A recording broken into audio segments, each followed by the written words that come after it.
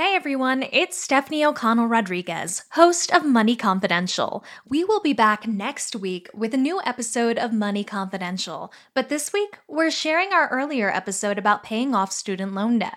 It can be overwhelming, but we have real solutions for how to manage paying student loans off and balancing that with working toward other financial and life goals. Here's my conversation with personal finance expert Lynette Khalfani Cox. I graduated with a total of about $28,000 in federal loans. And because I chose to pay less and build up my savings account and pay down other higher interest debt, that balance hasn't really changed over the last 10 or so years. And now that I want to make a career change, I feel stuck. I am 35 years old and I just started paying off my student loans of $60,000, which I took out over 10 years ago. When I think about planning for the future, I feel trapped by my student loans.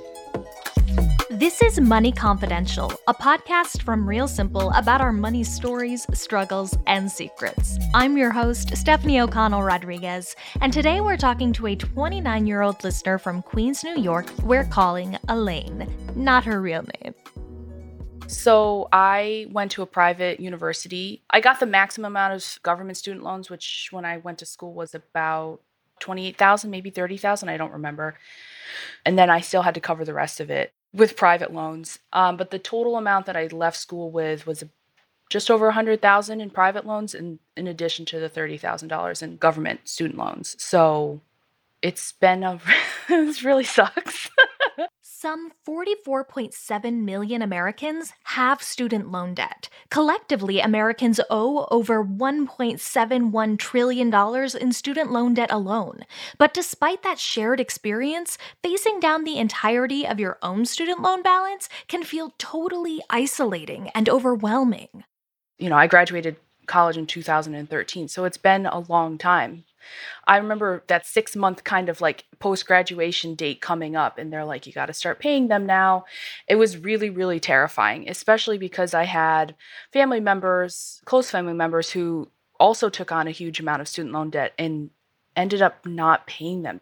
I was lucky enough to have money that I could pay them a little bit at first and then start paying them more. But it is really, really daunting. It kind of felt like I was never going to be able to do anything else but pay these loans. It's just such a burden. Like I that's the only thing I can way to describe it, is a burden.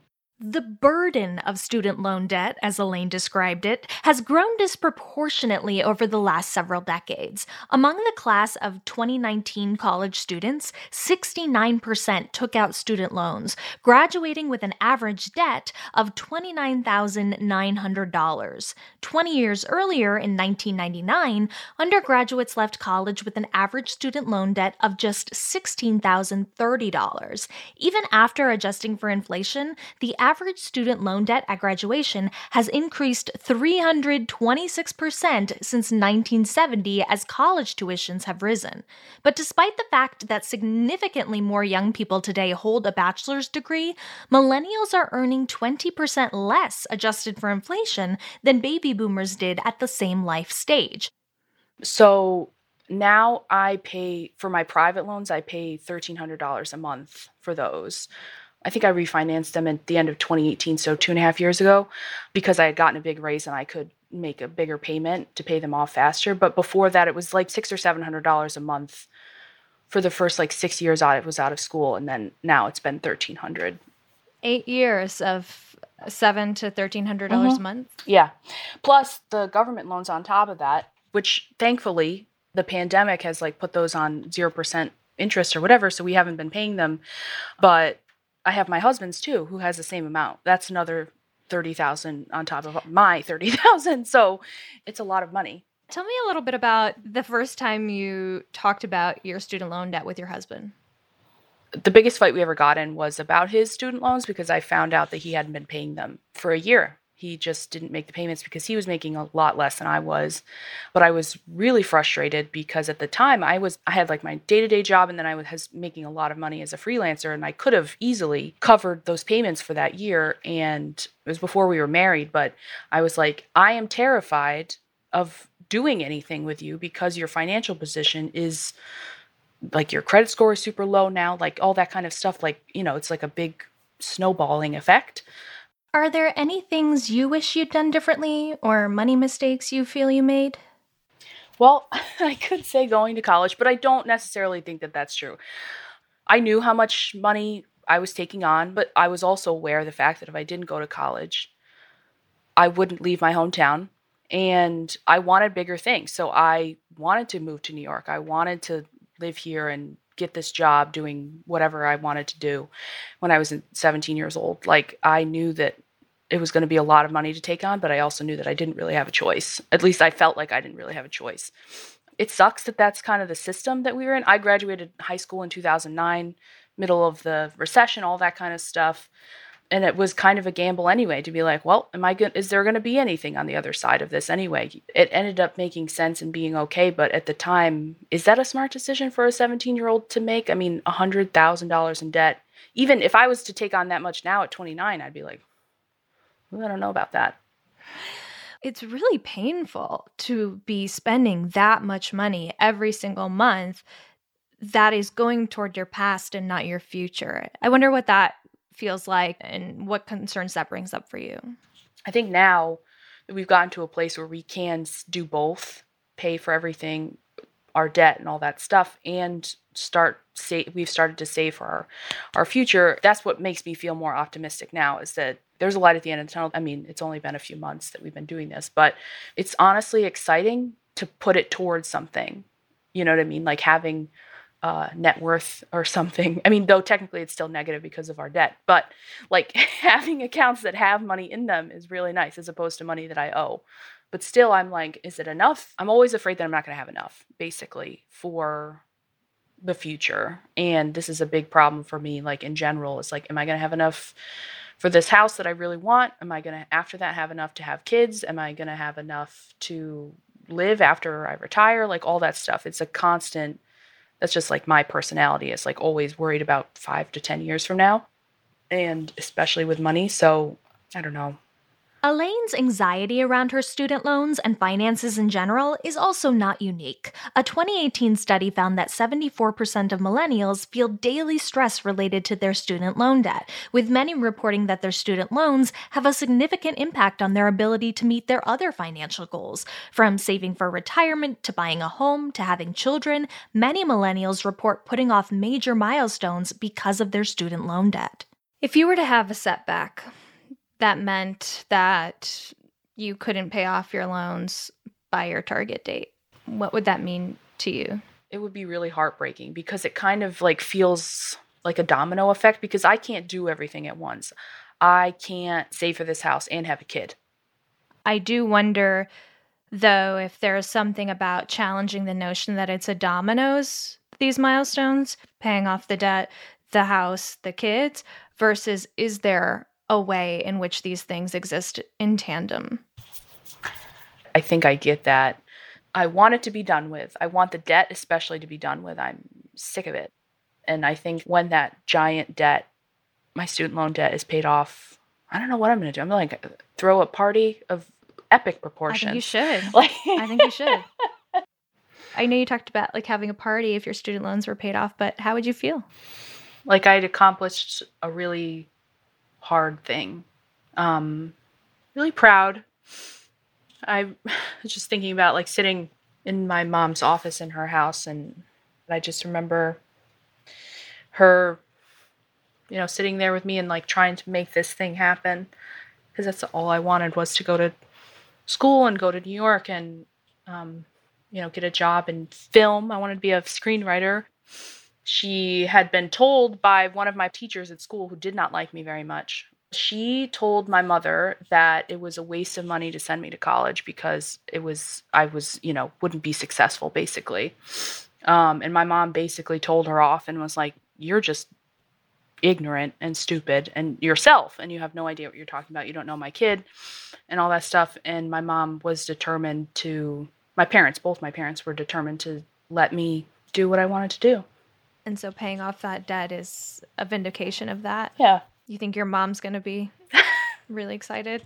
Yes, she is. I think, I don't know, it'd be really cool, I guess. I don't know, just like very basically, just very relieving, be very cool, feeling very lucky that I was able to do it and, at all, let alone in such a short amount of time, 10 years after the fact. I'm really looking forward to that day. You can have one of those headlines like, I paid off $1,000 in 6 years or whatever it is. Yeah, and my parents didn't do it for me, and I pay my own rent and all that stuff. I think that's the other thing, too. Like, a big thing I struggled with when I first started working in New York was not understanding where the money comes from for other people.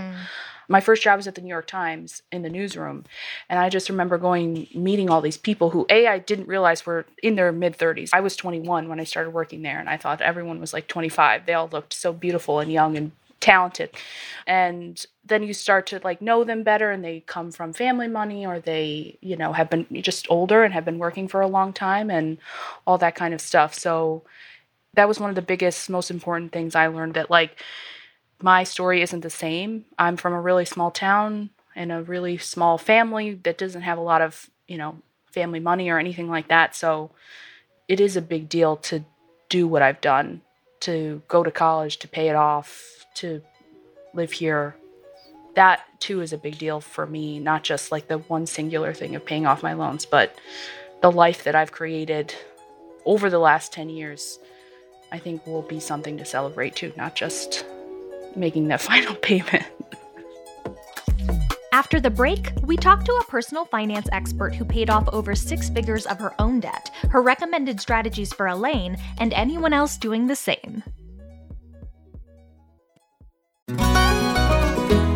Hey everyone, I'm Sid Evans, editor-in-chief of Southern Living and host of Biscuits and Jam. Since 2020, I've been interviewing musicians, chefs, authors, and other Southern icons about their family traditions, their faith, their favorite meals, and of course, what it means to be Southern. And I'm excited to announce Season 5 of our award-winning podcast. Join me every Tuesday for new conversations with some of the most interesting and influential Southerners around. Be sure to follow Biscuits and Jam wherever you get your podcasts. You can also find us online at southernliving.com/biscuitsandjam. Back in 2001, I had $100,000 in credit card debt alone. I paid it all off in 3 years. When I got out of grad school at USC in Los Angeles, I had $40,000 in student loans. It took me over a decade to pay off my college loans. And believe me, I was not born with a silver spoon in my mouth at all, okay? My mom was a secretary. My dad was a shoe shine man. So in my family, very little means, and loans is how I financed my college education, especially my graduate school education. Lynette Khalfani Cox is a personal finance expert and author of 15 books, including the New York Times bestseller, Zero Debt, The Ultimate Guide to Financial Freedom. So I want to take this back a little bit because student loans don't start at graduation. They start before college. And I want to talk a little bit about what are the things we should be thinking about when we're making decisions about our education and how much to invest in it. Well, there's a lot to take into account before you sign on the dotted line and agree to use a loan of any kind to finance higher education. But unfortunately, a lot of us, we make these choices when we're essentially like 18 years old.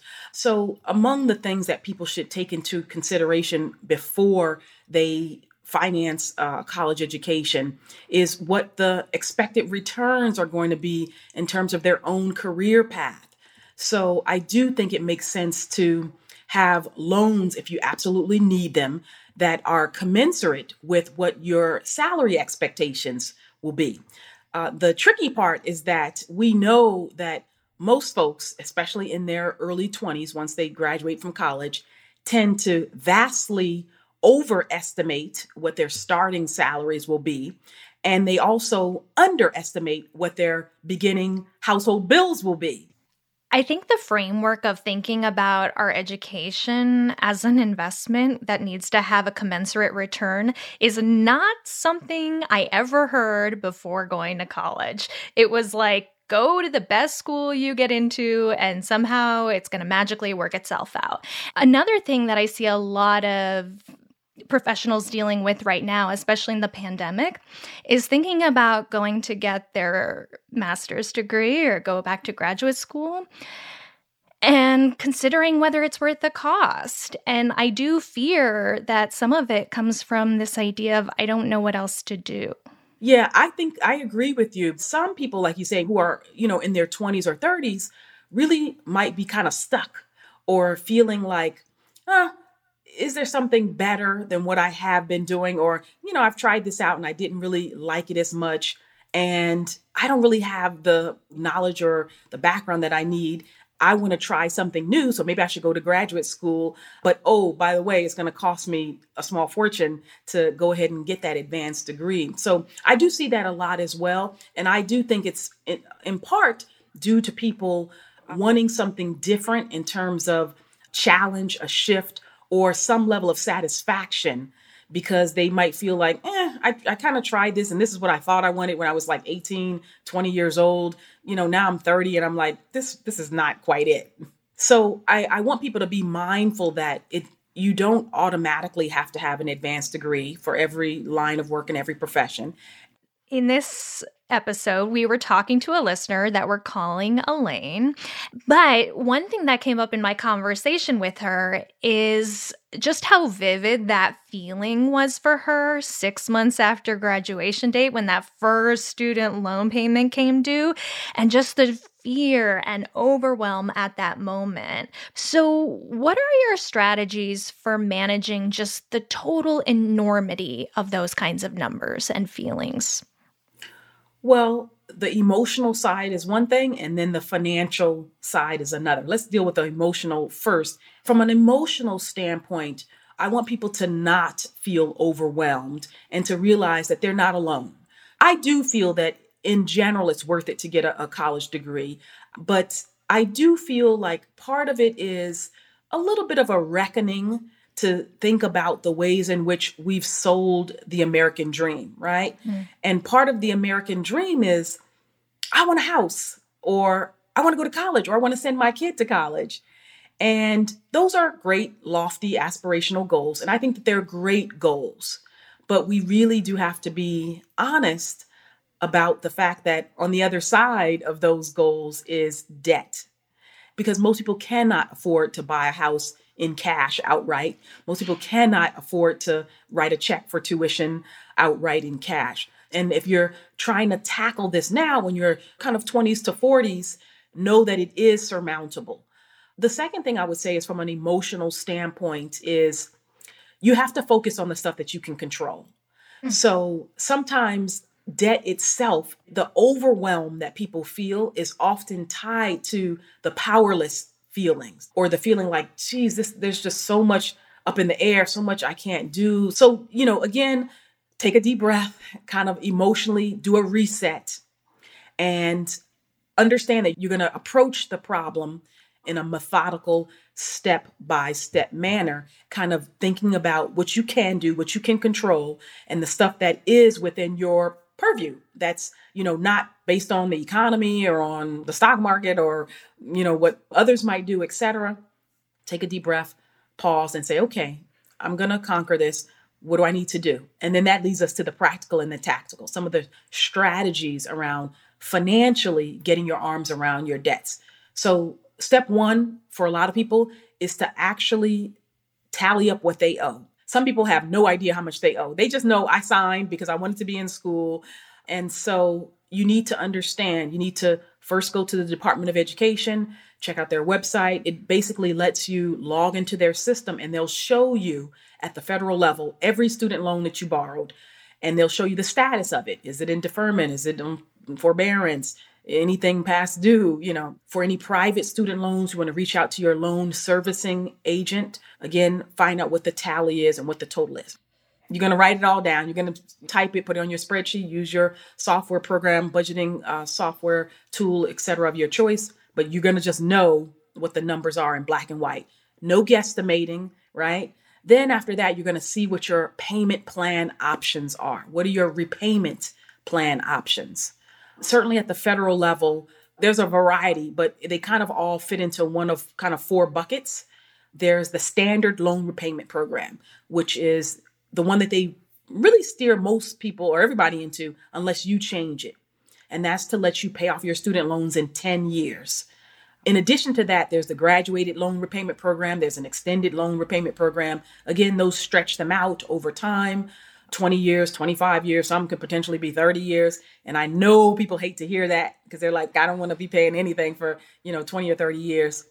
But if you want to have smaller loan payments in the short run, get a little relief for yourself financially, maybe because your income is lower right now, et cetera, you can choose to have one of those payment plans where you extend your payments over time.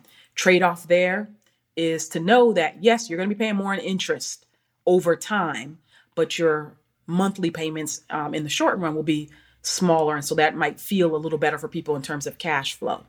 The fourth sort of rough category is around income-based or income contingent loan repayment options. And again, these are all based on your federal student loan options.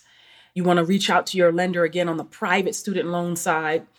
Those tend to be a little more standardized, a little more rigorous, which is why I said before that you want to know what you're signing up for in the beginning. So from a strategic and kind of a tactical standpoint, you're going to figure out what you owe. You're going to see your loan options, and then you're going to assess like what plan makes sense for you, right? And if you really know, like, okay, well, it's just that I'm new in my career and I do have a job, but, I don't get paid a ton of money and I have a lot of other bills because I'm in some new city or I'm just starting out, then one of those loan repayment programs that's tied to your income actually might make sense because you get to kind of scale it over time. As your income rises, so do your monthly payments. And so that's good for a lot of people. But again, you're going to assess and see what kind of makes the most amount of sense for you. I think you want to really start looking at your budget and your overall kind of spending plan of action in a holistic way, right? You want to think about like, what am I just on the regular spending my money on? I tell people think about windfalls again as another strategy. What's a windfall? It's any sort of unexpected or lump sum of money outside of your normal paycheck. So if you get a government stimulus check, if you get a tax refund check, if you get a bonus on the job, even if you get a raise and you want to direct that towards your student loans, all of those things, using that extra, quote unquote, extra money to pay down college debt is a good thing. And you'll be really super glad that you did. Now, I know when we're talking about maybe a more aggressive repayment strategy or even just trying to keep up with student loan payments in general, there's also trying to balance it against saving for the future, both saving for retirement and saving for life, the life we want to live and the milestones we want to achieve. And I'm wondering how you suggest people balance those two things. Well, I am often asked, which one should I do first? Like, should I pay off my debts, whether that's student loan debt or credit card debts, or should I save first? The answer is you really have to do both. And the two are not mutually exclusive. So it behooves you to go ahead and pay down debt incrementally if that's the most feasible way for you to do that. But at the same time, those who don't save at all, they miss out on two things. One is that they don't develop the muscles or the skill sets that you develop just by getting into the habit of saving. And so I like to see people sort of use that savings muscle and get used to saving, increase it over time when it's possible, and know that you're making progress in a really great way just by getting into the act of saving, into the habit of it. So the savings component is crucial because you do want to be able to have resources or assets to be able to deal with emergencies and unexpected events. You want that savings to be able to grow for you over time. And you want to chip away at the debt, even that student loan debt, so that it doesn't compound over time in terms of interest and accruing. The balance is getting larger and larger. And I'll tell you what else, Stephanie, certainly for people of color like myself, obviously I'm African American, it's really crucial that we manage our student loan obligations in a really smart and strategic way, because we know that from an economic standpoint, African Americans in general have lower incomes compared to our white counterparts. 20 years after the average African American graduates from college, they still owe 95% of their college debt versus white Americans who went to college. They typically owe about 6% of their student loans 20 years later. So I just point out that disparity because frankly, most people do not think that they will have the student loan debt or will carry it for as long as they actually do.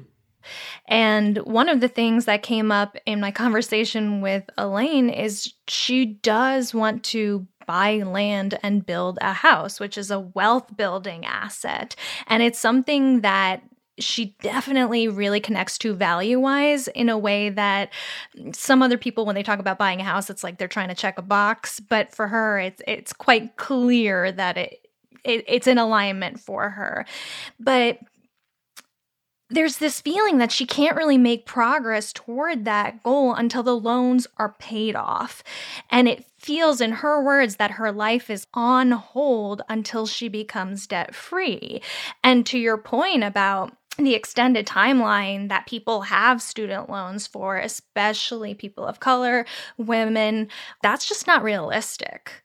So how do we balance living our lives with this student loan debt burden?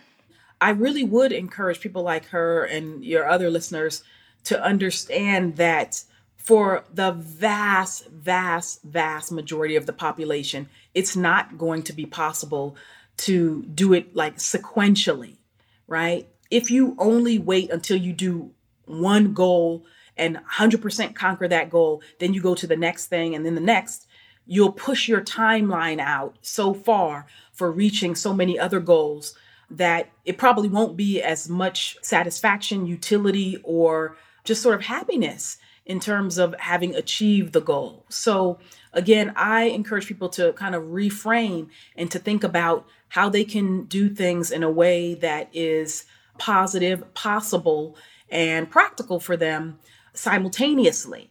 So what can they leverage in terms of what they're doing right now? How can they make their dollars count for them right now? If you have not yet signed up for your employer's retirement savings program on the job, 401k, or 403b, 457, depending on the type of work that you do, et cetera, and your employer is offering a match of some kind, you're not leveraging your savings dollars to their maximum potential. And that's just one little shift that you can do. Well, it's also kind of illustrating the point about if we're only focusing on our debt, all of our financial efforts are backward focusing. Instead of with savings, part of it is just like an emotional cue to move toward the future, to move toward our excitement, to move toward our values and our goals. This thing that came up for Elaine is that she's actually made a lot of progress on paying down her debt, and it's been really incredible. She had $100,000 in loans, and she can see the light at the end of the tunnel a few years out. But what she describes now is this constant anxiety around having enough for the future. So how do we start to move forward and let those feelings of anxiety go? Well, I think Elaine has done amazing to pay off $60,000 worth of student loan debt. That is awesome. Is she at zero yet? No, but she's made tremendous progress, and I really would applaud her. And maybe sometimes it's just hearing and knowing and understanding, either from a financial expert or from others, that what she's accomplished thus far at the age of 29 is really quite impressive. I mean, I wish that I had done like she did. I took forever to pay off my student loans, and I had considerably less. I had $40,000 versus her $100,000. I share about my own past, that I went through a divorce and that I had to pay my ex alimony and child support. And so because I happen to be a positive, optimistic, glass half full kind of person, I frame it in the context of overcoming and going past obstacles and things of that nature. And so I do tell people the point of awareness is really crucial up front to recognize, like, Elaine, girl, you're kicking butt. Whether you're at the start of your debt repayment journey and just trying to figure out how to get started, or like Elaine, managing the anxiety of the precarious balance between saving for the future while working to pay down your past debt, it's critical to remember these truths. You are not your debt. Your net worth does not dictate your self-worth. Where you stand today is not permanent, and it does not control where you can go in the future. And you are most certainly not alone. While debt does not have to be forever, it's hard to make a plan to pay off your debt until you know exactly how much of it you owe. So if you haven't already, take stock of exactly what you owe, to whom, your minimum monthly payments, and your interest rate for each of your debts. Once you have all of that information, you can better consider all of your repayment plan options. Putting together a concrete step-by-step plan for your debt repayment based on things you can control and what plan works best for you can help you live your life empowered and excited about your future instead of feeling trapped by your past debt. Remember that the process of debt repayment and saving for the future, or the things you want to do in the present, or even just your own happiness and peace of mind, do not need to be mutually exclusive. While debt can undoubtedly be an emotional and a financial burden, we can acknowledge and celebrate every step of progress we make and learn to take full satisfaction in the lives we're building alongside our debt repayment journey, knowing that our lives today are just as valuable and worthy as life after debt freedom. This has been Money Confidential from Real Simple. If, like Elaine, you have a money secret you've been struggling to share, you can send me an email at money.confidential@realsimple.com. You can also leave us a voicemail at 929-352-4106. Money Confidential is produced by Mickey O'Connor, Heather Morgan-Schott, and me, Stephanie O'Connell Rodriguez. Thanks to our production team at Pod People, Rachel King, Matt Sav, Danielle Roth, Chris Browning, and Trey Boudin. If you like what you hear, please consider leaving us a review on Apple Podcasts or telling your friends about Money Confidential. Real Simple is based in New York City. You can find us online at realsimple.com and subscribe to our print publication by searching for Real Simple at www.magazine.store. Thank you for joining us, and we'll see you next week.